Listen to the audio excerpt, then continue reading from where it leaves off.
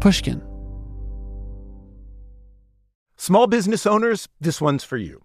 Chase for Business and iHeart bring you a new podcast series called The Unshakables. This one-of-a-kind series will shine the spotlight on small business owners like you who faced a do-or-die moment that ultimately made their business what it is today. Learn more at chase.com/business/podcast. Chase, make more of what's yours. Chase mobile app is available for select mobile devices. Message and data rates may apply. J.P. Morgan Chase Bank, N.A., member FDIC. Copyright 2024, J.P. Morgan Chase & Company. The most innovative companies are going further with T-Mobile for Business. The PGA of America is helping lower scores and elevate fan experiences with AI coaching tools and 5G connected cameras. AAA is getting more drivers back on the road fast with location telematics. And the Las Vegas Grand Prix is powering race day operations with 5G connectivity, giving fans an experience at the speed they deserve. This is accelerating innovation with T-Mobile for Business. Take your business further at T-Mobile.com/now. Experts claim there is nothing tougher than a diamond. But at Diamonds Direct, we beg to differ. Have you ever met a mother? Strong, radiant, timeless. This Mother's Day, give her the gift that meets her match. With diamond jewelry starting at $200. Plus Diamonds Direct's exceptional quality and unbeatable everyday price, you're sure to give her a gift that wows this generation and the next to come. Experience the thrill of jewelry shopping done right at Diamonds Direct. Diamonds Direct. Your love, our passion.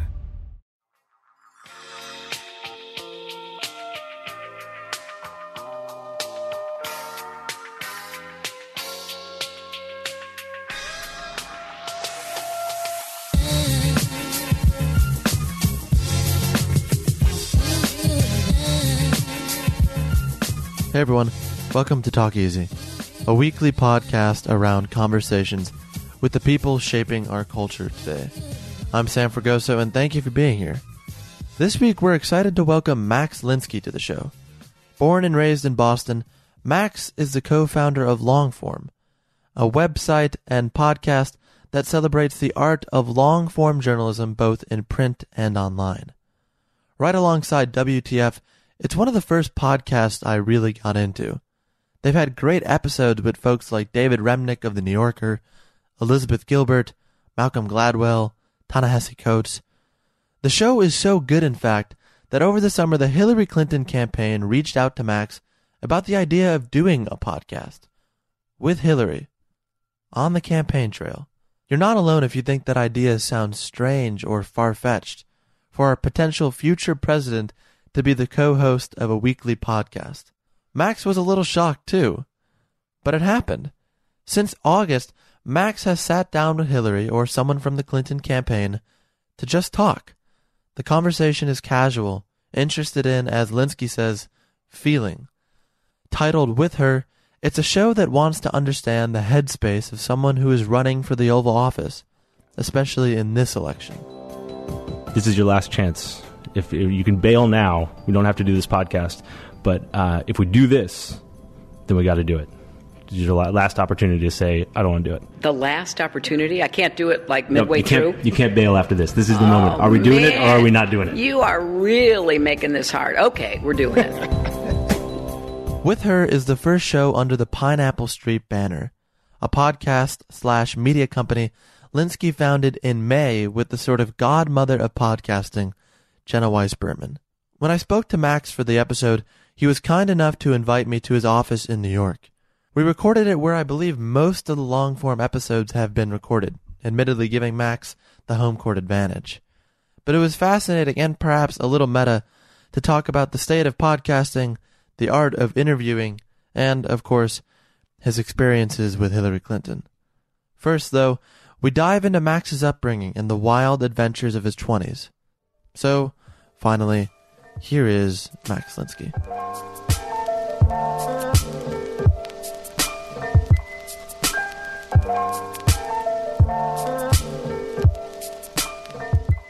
You're from Florida?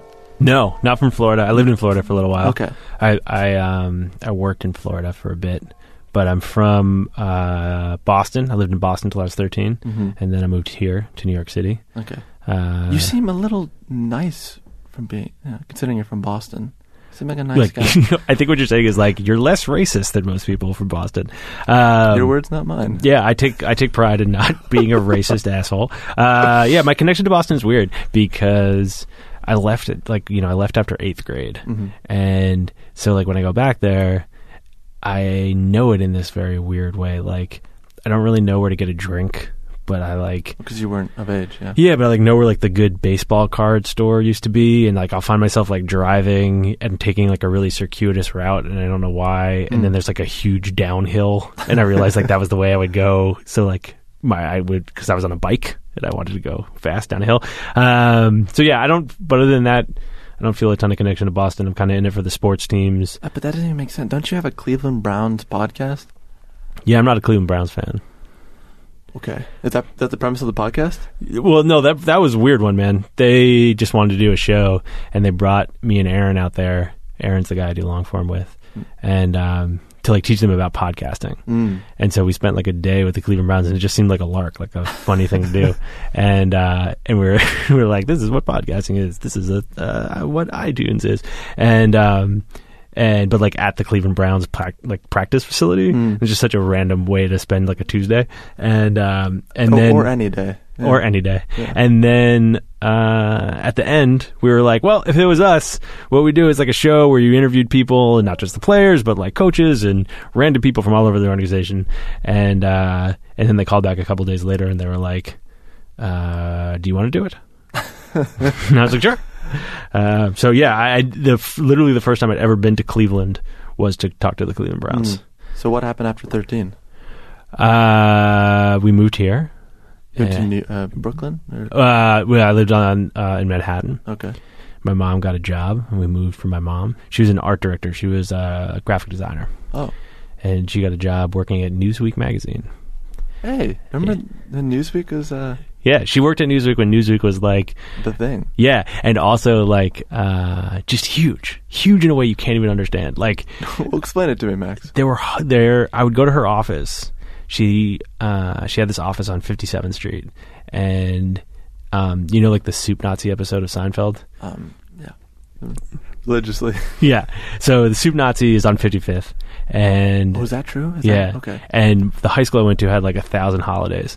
So sometimes on holidays I would go to the Soup Nazi and get soup and bring it up and like have lunch with my mom in her office, and there were so many people who worked at Newsweek. So many people, like thousands of people worked at that weekly news magazine. And now thousands of people do not work at that weekly news magazine. Well, people were living it up. That's the thing. The print media. Yeah, I don't know if like I'm supposed to talk about this, but she was able to expense any cultural activity. Like if like my folks went to a Broadway show, right? She just like handed in that receipt because it's just good for her to know about that. Right, I guess right. Different time, man, different era. It's a little bit why that things came crumbling down. Yeah, totally. I mean, yes. there are other reasons, but like people were certainly living beyond their means. Well, sort of. They were their means at the time. They were making enough money then. Yeah, but it's very difficult when you're making that much money to ever imagine a scenario in which you're not making that much money, which is like... Is that just making money, though? Is that? I think it's actually more about power than it is about money. Like, I think it was just impossible for major media organizations to imagine that they would ever be anything but the main source. And, that's like a personal thing too. Like I think it's a very human thing to take your advantage for granted and believe it's like a birthright, not that it's like something that maybe you sort of like lucked into and could be taken away from you too. Do you take it for granted? Do I take it for granted? Yeah. I mean, probably, like I'm probably a schmuck about some stuff. I don't take like my wife for granted or my kid. I feel like pretty actively lucky about that. It seems like a good thing. Yeah, it's good. They're both good. I like them a ton. They're awesome. They're great roommates. I love when people say that they like, they like their wife and their kid. Yeah, my wife is the shit. Yeah. She is. Is she smarter than you? Definitely. Yeah. Way smarter than me. That seems to always be a sign of a good relationship. Is that? Yeah, that was actually, that's funny that you say that, man, because that was the way that I described her when we first started dating. That was like what I told people about her. They were like, what is she like? And I was like, well, first off, she's just much smarter than I am. She's also like a better person, like unequivocally better person. She's an 8th grade special ed teacher at a public school in Brooklyn. I mean, you're only okay. That's the thing. Yeah, I mean, I'm a fucking dilettante. I just sit in here and talk to people. She like goes and like improves people's lives. You know, it's an amazing thing. I have all these friends who are like married to journalists, and God, why? Tell me about it. I mean, there's this thing that I imagine for them, which I can't totally wrap my head around, which is like going home at the end of the day and just talking about the same shit that I was like looking at all day on the internet, you know, and having the same weight and importance. And like my experience is I go home and like I'll walk in the door and say like, you won't believe what this person tweeted today. And Meredith will just be like, I pulled like a knife off a kid while he was like trying to stab somebody else, you know? And it's like, oh, I'm going to shut the fuck up about Twitter. I think, my life is basically nonsense. It puts things in perspective. Pretty instantly, yeah. So are you going to the Newsweek office as a kid and then seeing, like, is that your first idea of magazine? My mom worked at the Boston Globe, like, my whole childhood. Okay. So I would like, I was like a total latchkey kid. My parents like didn't get home till late. And so if I ever got in trouble, the only way they could punish me was by just making me come to their offices. And I got in trouble a little bit. So did it intrigue you early on? Yeah, I think I think about that a lot, right? Like if my mother had not been in media, if that hadn't been something my dad had done, whether that's where I would have ended up. Like, I remember very clearly when I started to like writing for magazines and stuff, thinking it was so like novel. And I just found my path there, and then realizing like, nope, that was actually the only thing I'd seen. It was right there. Yeah, it was like the only thing that was demystified at all. Yeah. So no, that wasn't totally my first exposure to it. I kind of like grew up around newsrooms, but it was definitely on a different scale for sure. And college, what were you doing then? Nothing. Good. Being a schmuck. You're being a schmuck where? Wesleyan University. That's a good school. Yeah, very good school. Very good school. How'd you get into there if you're such a schmuck?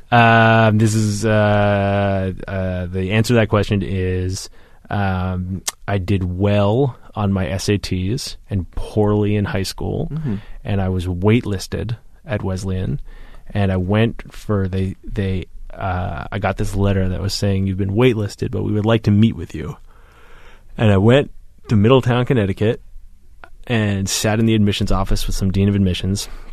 And the guy basically said, like, we think you are capable of doing the work at this school. We are not totally convinced that you will do it. Will you do it? And I was like, yes, I think so. And then they let me in. Man, this insecurity and uncertainty runs deep. Yeah, man. Like you're the one who wanted to do the interview, from dude. From the beginning. All right, so did you find your footing in college? College was great. In some respects. Okay. In what respects? I mean, like, my wife. You met her in college? Met her in college. Erin went to Wesleyan. Oh, okay. How did you meet your wife? Do you remember, like, the first time? Yeah. Well, I mean, you know, it's a small school, so, like, we kind of knew each other a little bit. But the real story, this is true. I had lived in Cape Town, South Africa, for, like, 6 months. And I was friends with a guy there named Klaus Jürgen Schmidt. And Klaus Jürgen Schmidt was this fantastic artist. The real name. Real name. And Klaus had never left Cape Town. And I gave him On the Road to read while I was there. And he got really obsessed with On the Road. I was pretty into it too. And in the last night I was there, we had like a big party. And he came up to me and he was real drunk. And he made me promise that if he could ever get to America, I'd drive cross country with him. And I was like, well, you're dead broke and never even left the city. There's no way you're going to ever come. Sure. You know? And then I got a call like a couple months later, and it was Klaus, and he had won a radio contest. And the radio contest was a plane flight to Boston. And so he was like, June 15th, I land in Boston. You have to pick me up. And I was like, I promised the guy. So I went and picked him up, and he had $112, and he was going to be in America for 3 months. What year is this? 2000. 2002? No. Yeah, 2002. So you're what, like 22? Yeah. Anyway, point of the story is Klaus and I drive cross country, has no money. We're sleeping in the car all the time, having great adventures. We have a tremendous misadventure in New Orleans, which involves Klaus being proposed to by a girl we had been hanging out with, and deciding that he didn't want to marry her and in fact wanted to leave New Orleans at like 3:30 in the morning. And so we left New Orleans at 3:30 in the morning in my like 20-year-old Jeep, and we got to Houston right at rush hour on like a 110-degree day, like middle of July, dead center of July. And it was like standstill gridlock in Houston, and the Jeep started making these sounds like I've like never heard a car make. It sounded like kind of like whale sounds. Like it was just like dying. Do you want to do an impression? No. And I was like, this is not good. We got through the traffic, and I was like, this car definitely could not drive to California and back. What are we going to do? And I knew one person in the state of Texas, and it was this girl that I was going to college with, who I didn't know very well. And I called her and was like, this is Max from college. I'm in Texas. Can I come to your house? And because I need a place to stay. We had no money, so we had like nowhere to stay, and we needed to put the car in the shop. And yeah, I married that girl. Max. That's a great story. Yeah, she came with us to California. She and her friend, we took their car and we drove to California, we drove back, and then she went to Cuba for like 6 months, and then we came back to college, got together at the end of college, and then left college, and she went to India, and I went back to South Africa, and we were apart for a long time, and then... Well, hold on. But so you... so you call her. You guys are like not that close. No. And she's like... I had to say like Max from college. Yeah. So, and she said, okay, yeah, come over. Mm-hmm. Yeah. I was like, I've got this like deranged South African kid with me too. That was fun. Why do you think she said yes to that? I don't know. I mean, what else was she going to do? No. I mean, it wasn't like a fucking serial killer. Like, she'd seen me around. But she was just, she was doing me a solid. Mm-hmm. That's not like a thing that happens all the time. I mean, as the last time it happened to me, for sure. Well, yeah, because you got married to this person. And then you go back to school to finish. I have real regrets about college. I'll tell you about them if you want to know. Go ahead. I can't really talk about college without talking about it. Like, I was lived with the same group of guys for 4 years, and they were all people who lived like within like an arm's length of me when we were freshmen, and they're all like good dudes, but it was real like friends by proximity, and we spent a lot of time like sitting in our house, like smoking weed and talking about how people were assholes. And college ended, and I lost touch with most of them. Two of them I'm in real close touch with. One of them is, like one of my closest friends. But I spent all this time, Sam, with these people who like I just happen to know, And meanwhile, there are all these fascinating people, and I had no responsibilities or anything to do. And what I chose to do with my time, for the most part, was like bitch. It was like sit on a couch and bitch. Why'd you do that? I don't know, like some combination of like laziness and fear, I think. But I mean, the laziness may be exacerbated. Yeah, they fit together. But yeah, I don't know. I just it's a funny thing because I feel like so lucky to have gone there, and I irrevocably changed my life in all these really positive ways. But I kind of like I took such minimal advantage of that situation. But it can't be undone. No, certainly not. But it upsets you now still. Yeah. I mean, it's like, I'm not like, it's not, I don't think about it a lot, but that is like a very present thought for me when I think about college. It's just like, could have done that better. In the moment, did you feel like you could have been doing it better? No, I wanted to leave. You just wanted to be done with it? Yeah. And do what? Go have adventures and like, break down on girls' doorsteps and stuff like that, Yeah, I wanted to go like live in the world, Break down on girls. Yeah, I wanted to go live lots of crazy places and do crazy things. Did you do that? Yeah, I did live a lot of crazy places. I didn't really do crazy things, but took this job in Florida. What was the job? I was a staff writer at the Weekly Planet, the alternative news weekly. It was the best job I will ever have, I'll tell you that. That's not true. There's no way. Tell me how that's true. It was amazing. Okay. It was a print newspaper. It came out once a week. There was a website, but all they did was like take the stuff that was in the paper and put it on the website. I got a column after like a month. And what was Max's column at 23? It was like Max, The Adventures of Max. Like, I could write about anything I wanted. I had to be a character in it. And that is great. It was amazing. I got paid to like learn how to do this, and I had to write one piece a week. I couldn't and then find I had to write articles. Yeah, well, they're pretty well buried. But like and then I had to write a cover story once a month, and there were these brilliant experienced journalists who worked at the paper who were kind enough to like stay up late with me working on stories and trying to make stuff better. I had to like convince the editor to start a blog so we could write things not on a weekly schedule. Like, it was great. It was super fun. So then I don't think you should be able to, I don't think you can regret the college stuff if it led you to that, right? No, it worked fine. I mean, you know what I'm talking about though, right? Like, yeah, I do. I have this experience sometimes, like a friend will come in from out of town and maybe I've had like a long day or I'm busy or I'm worried about something, right?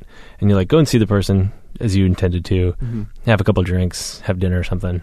And sometimes you just walk away and you're like, I wasn't totally there for that. It was fine. It's totally fine, but I wasn't all there, you know? Yeah. And that's kind of how I feel about college. It was like, it was great. It was great in all these ways, but like, I left kind of just wanting to like, you know, like call college and be like, come on, let's have one more drink. There was like some question I didn't get to ask you or something like that, you know? It's not like a deep burning regret. It's just kind of this like, kind of like hollow. I could have done that better. Yeah, but you're also talking about presence. Yeah. Do you find that you're not present all the time? Definitely not. Are you present all the time? No. That'd be amazing. Yeah. That's like the whole thing, right? Isn't that what Hillary is? Yeah, she is, man. She is good at that. Yeah. But rather, let me be more specific. Like, do you find that on this trip, prime example, I've been visiting people I don't get to see. Yeah. When I'm at dinner with them or lunch or whatever, I'm trying my absolute best to like, my phone is off, my computer's closed, I'm trying to be there. But yeah, it's hard. Yeah, it's super hard. And the thing about like the friend in from out of town metaphor is just like, you don't get a lot of shots, you know? Right. And that's what I get anxious about because I don't want to fuck it up. Yeah. Like I always feel like I'm the lasting impression I give someone. I'm like, oh man, I really gotta make sure I get that closing line right. I don't know. I overthink it. You can take a couple takes with the ending if you want to for this, okay. But Thanks, Max. I don't know, man. You've done what 30 something episodes of this. Like, there are some right where you walk away and you just like feel full. Yeah. And then there's others where it doesn't quite get there. Yeah. You know. And how have you reconciled with that? I haven't figured that out at all. Okay. It's a I was hoping you had. I had the key to that one. No, man. That's a thing. Like, I mean, you can ask Jenna. Like, I go through like real like withdrawal after these interviews and feel like I screwed them up and stuff. But there's someone I just know I was all there and someone I wasn't, and that's my high bar. It's like I don't really care about like having said the perfect thing, but if it doesn't get to that place, I'm pretty bummed out, and I usually assume it's my fault. I was going to ask you about, I think I heard you talk about this, but the sort of act of falling in love with someone in the middle of the interview. I remember Aaron and like Evan like making fun of you. Yeah, definitely. I feel like those guys are always making like Max started crying during the interview jokes. Yeah. It was like, I forgot what episode. It wasn't, you haven't had Joan Didion on, but it was. It was Renata Adler. Yeah. How did you know that that's who I was talking about? Is it in the same genre? But also, I remember that one because I was like, "You guys, I think I really fell in love with Renata Adler." And they're both like, "Yeah, dude. Yeah, that's kind of how all these go with you." I did kind of fall in love with Renata Adler. Yeah, that's true. Okay. But do you find that it's a reoccurring thing with you? I really like talking to people who are closer to the end of their life than I am. And I think the only other person I've actually said that about was Talise. I interviewed Talise like years ago, and I felt that way then too. They're just like, obviously, he's a complicated figure, but I just have tremendous affection for those two in particular. And there's something about those conversations, and I don't know whether it's generational or whether it's being at that point in your life or whether it's that not many people want to spend 2 hours with Renata, you know, or ask very often. A lot of people would love to spend 2 hours with her, but not a lot of people ask. But those folks are totally present. I mean, she was completely there, and absolutely thinking in real time, and did not feel like she had much to lose. And that's like that's the whole thing. It's super appealing. Why do you think people open up to you? I definitely give a shit, you know? So I think, like, just thinking about, like, long form, I think people open up to Aaron and Evan and I equally but differently, and about different things, maybe. Mm-hmm. But I don't know, man. I would be interested in what you think about this too, but in my opinion, it's like, that's actually the only thing that matters with these things. It's like whether you actually care. You know, if you care, sure, you might go like really far down a rabbit hole. Like, you could have kept asking me questions about meeting my wife in 2002 for a long time if you would wanted to. It's probably not super interesting to most people, but it's interesting to me. And I would ask you that, not on the podcast. Right. And therefore, like, it could get somewhere interesting. Right? Because I don't think it's very often. You're saying like journalists don't get asked to be interviewed very often. Don Cheadle doesn't get people to actually listen to him very often either. You know, it's rare. Listening. Yeah, listening is rare. Like, not to be too meta about it, but like what you and I are doing now, it's weird, right? We've never met before. No. Showed up in my office 40 minutes ago. Wrote me an email, said you wanted to do this. If you had said I want to get coffee, I probably would have gotten coffee with you because I like your podcast, but I say no to those a lot because I feel very busy at the moment. But it's like, oh, you want to sit with microphones and like talk about our feelings? I'll do that. You know, I'm game for that part of it. And I think it's just rare that you really get to sit down with someone and sort of like ask them what you really want to know. And I mean, I was saying this too. I interviewed Krista Tippett recently. And we were talking about that too. Like, this whole thing feels like a con to me. You know, like it feels like a scam, straight scam. Like what you and I are doing. Yeah, like, you know, this summer I went and interviewed David Remnick. I sat in the New Yorker office in their little like fancy radio studio, and asked David Remnick questions for like 2 hours or an hour and a half. It was, you know, it's amazing. Like, just an amazing way to spend 90 minutes. And I don't think that there was any other means by which I would have been able to do that. And certainly not just sit there and be like, tell me about your fears as a boss. You know, like, it just feels like a con. Right. Like, put some microphones in front of it and all of a sudden David Remnick will like tell you about his anxieties. Has the long form podcast gone how you wanted it to? I didn't know how I wanted to go. It's definitely exceeded expectations, just like long form did, you know? Has it disappointed you at all? Like, not done. Once you had reached a certain point, is there something else you wanted to do that hasn't happened? I don't know. I've never really thought about it that way. I don't feel like I never feel like very content with work. Like, I'm not good at like celebrating when stuff goes well. Yeah, small victories or any victories. Yeah, just like, I don't know. I mean, maybe again, I'm sort of like interested in what you think of this, but yeah, for me, it's like, it's hard to. I'm not good at being like, this is awesome, this is crazy, I don't like, do you set goals? Yeah. Oh, but like not like they're in my head. They're like, yeah. Do I write them out on a whiteboard? I think I set like ideas that I'd like to execute in some way or another. Yeah. Yeah, I'm not good at that. Like, I didn't have something that was like, if I can just do X, Y, and Z with the podcast. Yeah, that. No, but I mean, but I think that's part of not being able to like really enjoy things when they go well. You know, is like, you didn't say this is something I'm trying to do. So I'm still bad at that. But the thing is, like, even when things go well, I'm skeptical. But then you think like the other shoe's gonna drop. Yeah, but then, you know, not to do therapist shit, but it's like, that's such a waste of time. It's so silly to not rejoice in like the good things that happen to us, and so many good things happen to you. Totally, yeah. Happen to me. So it's just like, yeah. I mean, yeah, it's definitely a waste of time. Although it's not even like, I just it's not even quite as negative as as it feels to you. Like, I'm just saying, like, you know, there was like a period of a couple of days where like I was just walking around my house, and like occasionally I would just turn to Meredith and be like, I cannot believe I'm going to interview Hillary Clinton. That is fucking crazy. That's a crazy thing to happen in my life. That is insane.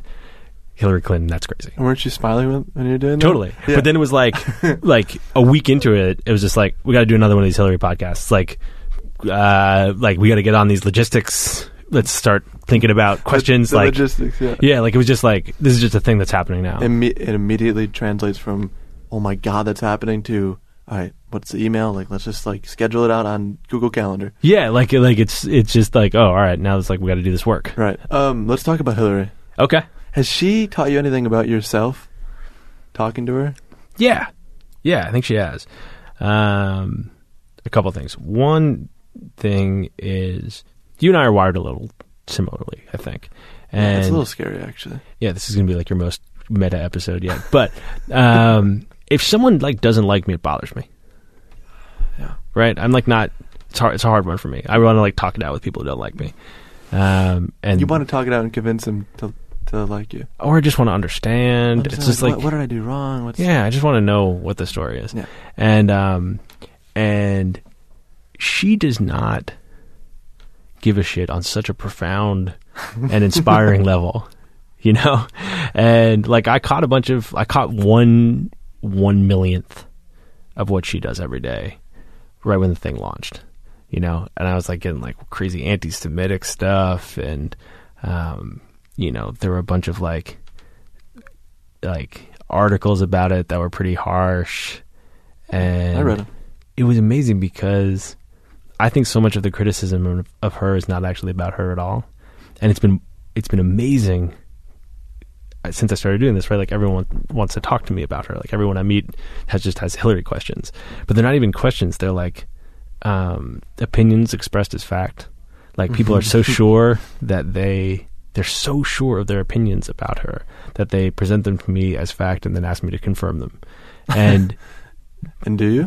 No, because they're wrong for the most part. It's not like I know her super well. I've like talked to her a couple of times, but it's so clear to me that people's projections onto her are about almost everything but her, like her as a person, a lot of the time. And that's been valuable in the like, I need to go on a fucking listening tour of everyone who's like ever been kind of annoyed by me, you know, like,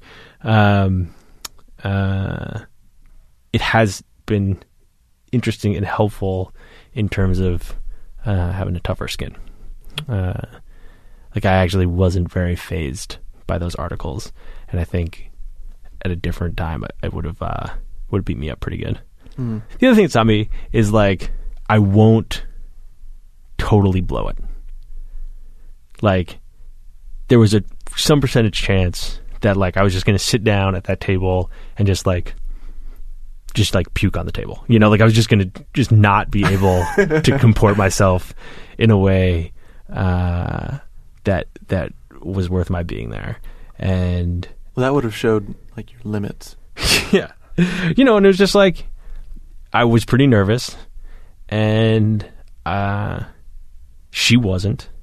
And do you generally get nervous before the interviews? Sometimes, but I was a lot more nervous for that one than I've been for any other one. Understandable. And like at some point it was like I was just talking to somebody, you know, that's how it felt at least. How quickly did it come to that point where it felt quickly? Because she was so comfortable. Like for her, it's just like it was the easiest thing she was going to do all day. It's just like sit with some dude, talk. So she was so calm and comfortable that it was pretty easy to get there.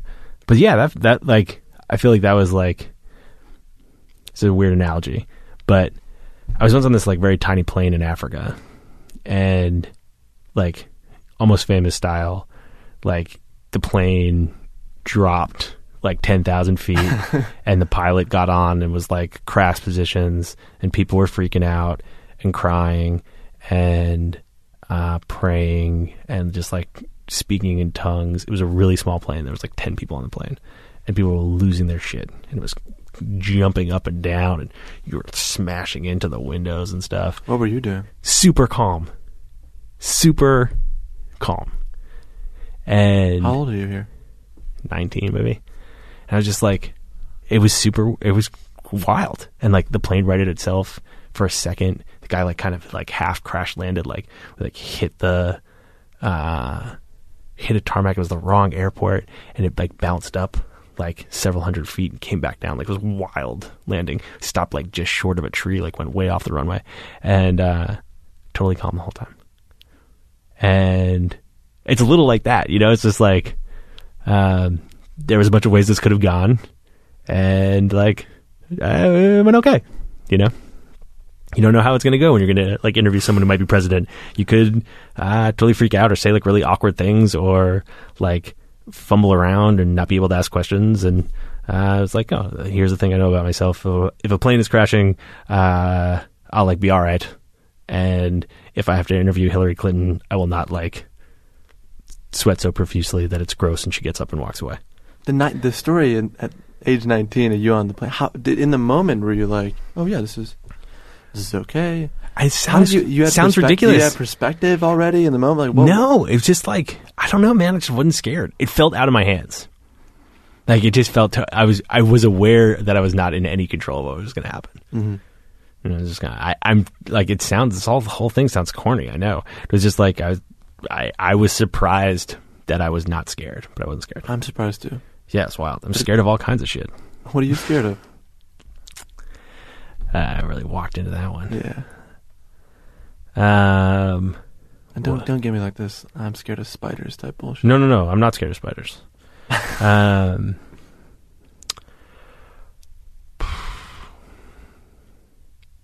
My dad's 76. He just fell last week. He's in Italy. He fell and broke his femur in half.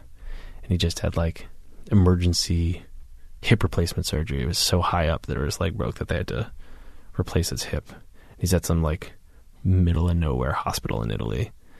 And just him? My mom was there too. Oh. And but it was scary.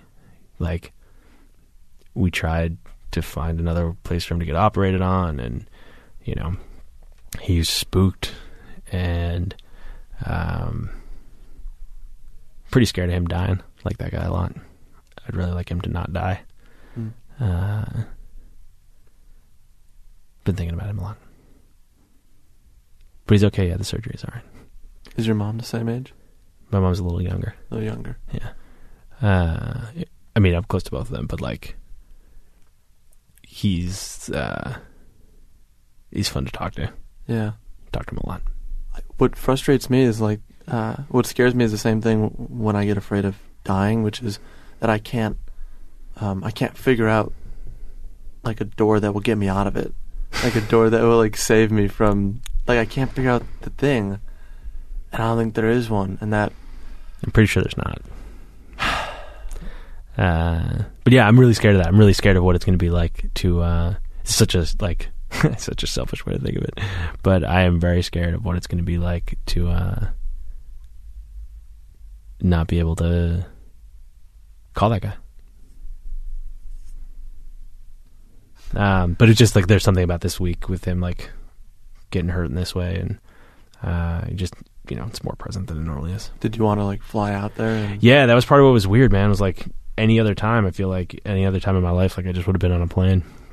And I got that phone call and was like immediately like looking at flights and trying to figure it out. But it's like, you know, got a kid, got this company, got these people who work for me.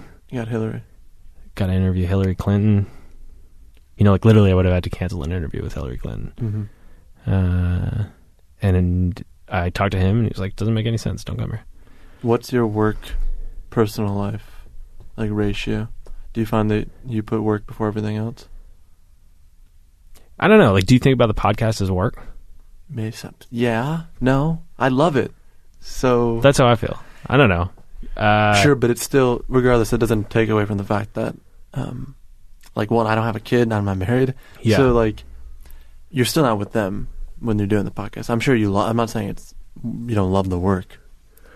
I'm much more protective of my weekends than I used to be. That seems like an adult thing. Yeah, like I hang like that kid wakes up at 6:30 in the morning on Saturday, and I'm basically with him until he goes to bed at 8 o'clock on Sunday night. Oh my god, you're waking up at 6:30 on a Saturday? I wake up at 6:30 every day. Oh, okay. Is that your routine? Yeah. I go. That's when this kid wakes up. And then that's when you wake up. Okay. And then you go make that kid scrambled eggs and a piece of toast. Do you go to bed early too? I've had such a bad week, Sam. I feel like such shit right now. I can't even tell you. I haven't gotten to bed before midnight in 4 nights. And I'm old now. Like, I can't do that. You seem okay right now, though. I mean, you seem tired. Talking to you has made me feel better. It's true. Okay. The answer to that previous question is I really like work. Like, what I do is really fun. And some of it is hard, and some of it's, like, painstaking. But, like, right now rules. Like, this moment, yeah. Yeah, right now it's great. Yeah. You know, like, what's happening right now is I do this podcast where I talk to, like, people whose work I admire tremendously. Mm-hmm. That happens sometimes. I spend 2 days a week working with Wesley Morris and Jenna Wortham on their podcast. Like, just sit with those guys and listen to them talk out loud. Feels like a very privileged space to be in. They're great.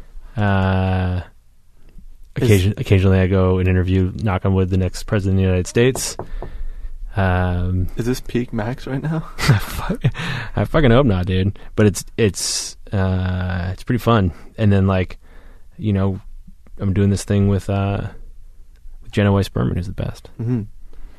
Has the Hillary stuff passed, like, surrealism? Like, does it feel... It's kind of like what we were talking about before, you know, where, like, most of the time it's just, like, something that I'm doing. And it's crazy, you know? Like, I'm aware of that it is crazy. But the thing you learn, right, is that all these people are just people. They're really smart. And a lot of them have, like, tremendous power. But they're still just people. Yeah. And I find that to be, like, incredibly validating and inspiring thing. Yeah. It's like, it's messy, and they're just trying to make things work too. That's and you've seen it at, like, that. Hillary's, like, that level. Yeah, like, they're still just trying to figure it out every day. They're just trying to live their life. I know, it's amazing. And I find that, like, I always assumed that, like, behind door number 2 was, like, just a world of order. Totally organized people with 5-year plans who are, like, just checking boxes all day. And it doesn't exist. No, it doesn't exist. And it's so, I find it so appealing. It kind of makes everything okay. Totally. Because I definitely do not have any boxes to check. And you're a young man. You're still young-ish. I'm not going to ever, like, be a box check person, I think. No. Like, I'm never going to figure out that level of organization system. Have you ever tried to do a bullet journal? What is that, Max? It's like a life hacky thing that was, like, it's so appealing. You watch these videos on the internet and it's just like, here's a notebook and you can organize your entire life and, like, all of your goals and all of your to-do lists and that's, like, all you need is this little key and, like, everything works. It just takes 5 minutes to set up your bullet journal. And, like, I did it like a year ago. Oh, good. I bought a notebook and I set up this bullet journal and I was, like, writing out the, like, legend, you know, like, you make up icons for different things. And I had this moment where I was, like, making up this icon and I was like, whoa, I have totally done this before. And I found another notebook, which I had, like, 3 years before, in some other depth of, like, I have totally disorganized. I'd been like, I'm going to do one of these bullet journals. The point of the story is, I'm never going to do a bullet journal. Like, I'm never going to be totally organized and have this shit figured out. Returning to the bullet journal after every couple of years, like, when I am tired and feeling badly about myself, I will take some desperate swing at a bullet journal, but it's never gonna take. What did you write? I didn't even get there. Like, I just set up the lines. Old one? Nothing. I disregarded that one too. Jesus Christ, yeah, Max. That's what I'm saying. Is but I find it so appealing to know that no one really has it all figured out, even if you can't get your act together to do a bullet journal. Mm-hmm. What about writing? What about? Where's, like, what happened to you writing? What happened to you writing about Brain Gym Showdown? I read that today. Yeah, that was good, Max. Kick the shit out of those old people. Yeah, well, she gave you a run for your money. Ava. I got offered this job to edit a newspaper when I was, like, 24, and I took it. and it was a really weird job. It's really hard. I wasn't very good at it. But Based on what? what was I not very good at? No, based on, like, why did you get hired? So that job I was telling you about, that was like the best job I'll ever have. Yeah. It was at a chain. Okay. And I quit because the girl from Texas was living in San Francisco, and I was like, I need to go be where that girl is. And they were like, the day after I quit, they like called me and they were like, do you want to edit this other paper in the chain? And it was really small paper, but I was like, they're going to be the boss. Yeah. So I did it, and it was really hard, super hard. I was so unprepared and overwhelmed, and I could have written a lot in that job and didn't, and I haven't really written very much since.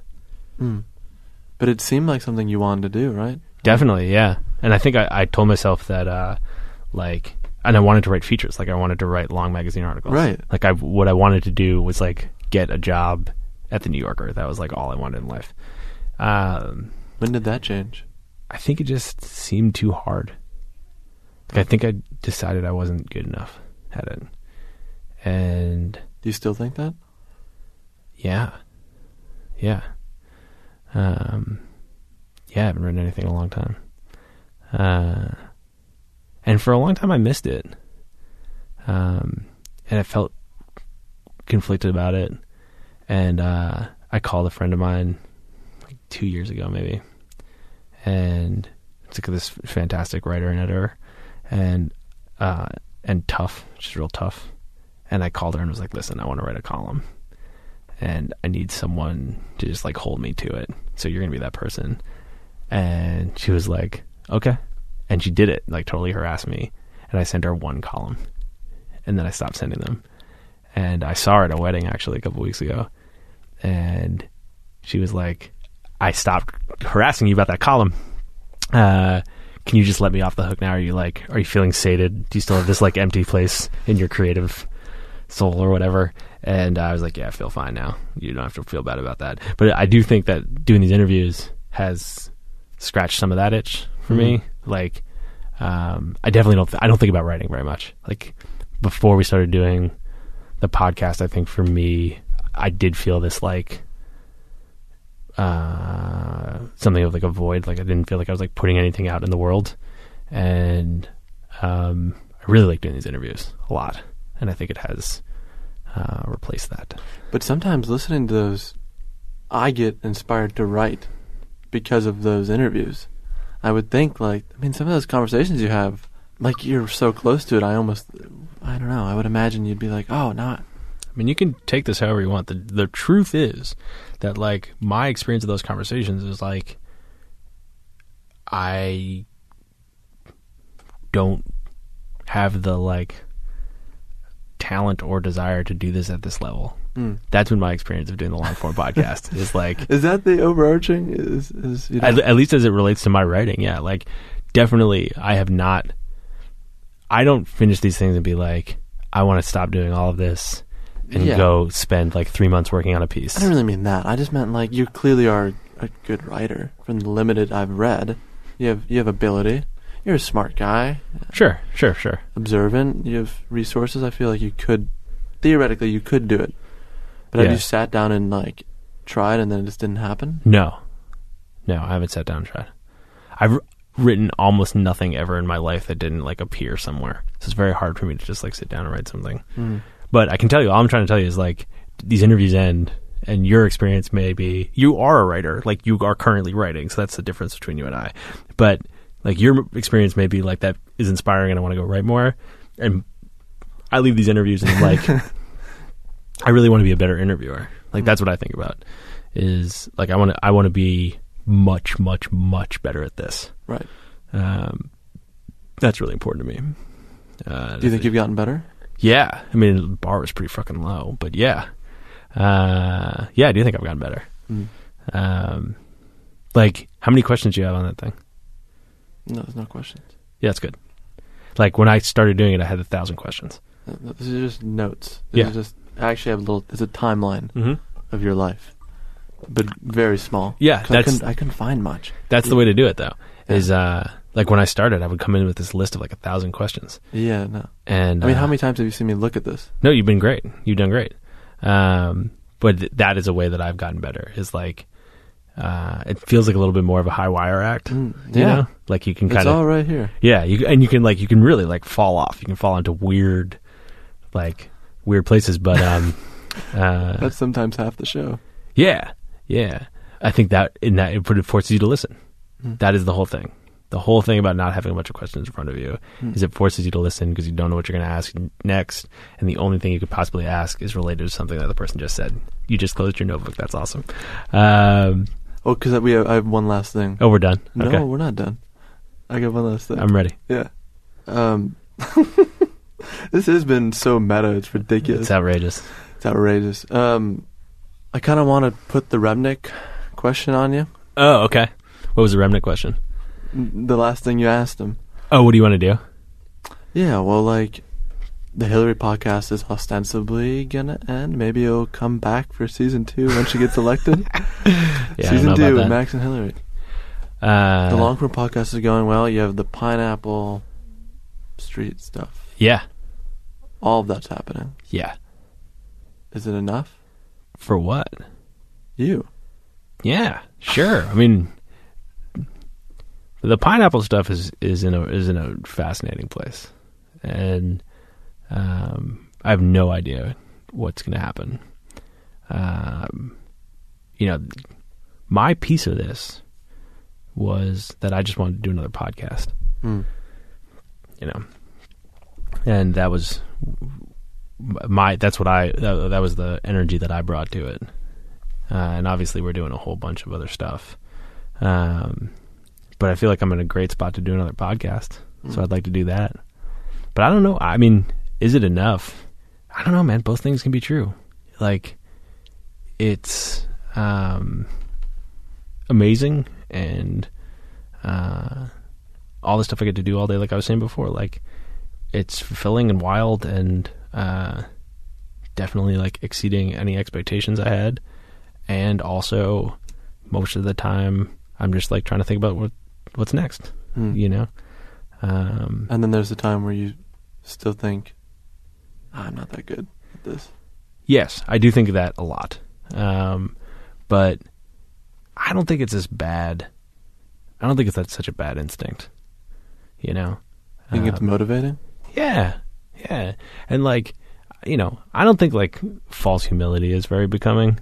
And I think I have fallen prey to that at some points. Do you just have actual humility now? I don't know. No, maybe. I don't know the answer to that question, but like, I do want to get better at all this stuff. And I don't think you can really actively want to get better if you don't feel like you can, you know? I don't know what to tell you, Sam. I feel very lucky. Things right now are great. We're going to shut off these microphones. I'm going to go home. There's going to be this like kid there and this lady there. I like them both a lot. You mentioned that. Can't feel more enoughness in that world. And right now what I spend my days doing is like fun and challenging and hard, you know? So that seems really good. And also, if this is all I ever do, I'll be bored as hell. So it's both enough and not enough, I guess. I guess we'll have to check back in a few years. Yeah, next time you come wandering around New York, you can pop over to wherever I am and come into studio, and we can ask each other the same question over and over again. Okay, that sounds fun. Thanks for doing this, Sam. Hey. I got you. Hey, thanks for doing this, Max. Thanks for taking the time.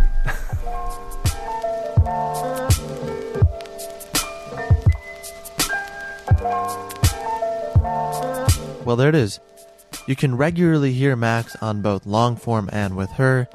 Be sure to check both of those out wherever you listen to podcasts. We'll include them in the show notes.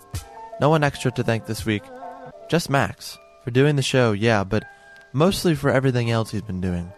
I can't imagine Talk Easy existing without the Longform podcast. So thank you, Max.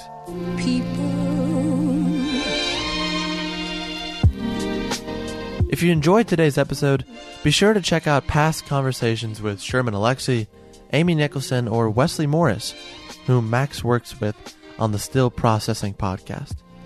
Secondly, if you thought what you heard today was, pretty good, it would help us a lot if you took 2 minutes out of your day to write a review of Talk Easy on iTunes. Each little positive sentiment helps new listeners find the show. If you're not currently doing so already, you can subscribe to the program on iTunes, SoundCloud, or your favorite podcasting app. If you want to drop us a line about anything, feel free to email the show at talkeasypod@gmail.com. We're also on Twitter, Facebook, and Instagram at TalkEasyPod, as well as our website, www.talkeasypod.com. We're also on Twitter, Facebook, and Instagram at TalkEasyPod, as well as our website, www.talkeasypod.com. As always, our theme music is provided by Vanilla. Our executive producer is David Chen, graphics by Ian Jones, illustrations by Krishna Shenoy, social media by Maria Mayela. The show is produced and edited by Corey Atad. I'm your host, Sam Fragoso. Thank you for listening to Talk Easy. We're off next week with the election, so if you can, please, please, please go vote. Now more than ever. I'll see you back here on the 15th. Be well, and so long. People.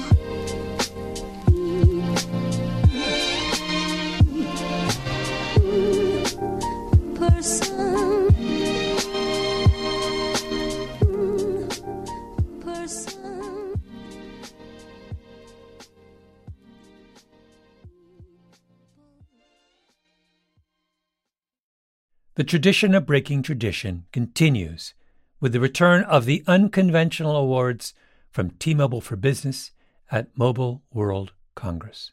This is an event that celebrates innovators whose bold actions took their industries to new places. If that sounds like you and you're a T-Mobile for Business customer, enter today. If you win, you'll be publicly honored amongst some of the most influential leaders in industry.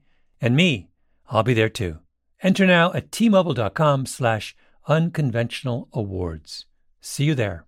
Whether you're a savvy spender maximizing your savings with cashback rewards, a thrifty rate watcher seeking the lowest interest, or a travel enthusiast looking for extraordinary perks, Kemba Financial Credit Union has a visa to complement your lifestyle and unique needs. Apply today at Kemba.org to unlock a limited time 2% cash back on purchases and pay 0% interest on balance transfers for an entire year with a new visa from Kemba. You deserve a card that works for you. Restrictions apply. Offer ends June 30th, 2024.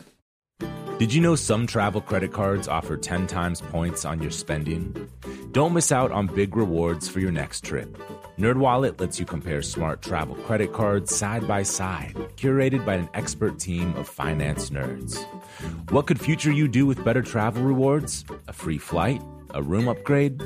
Don't wait to make smart financial decisions. Compare and find smarter credit cards, savings accounts, and more today at nerdwallet.com.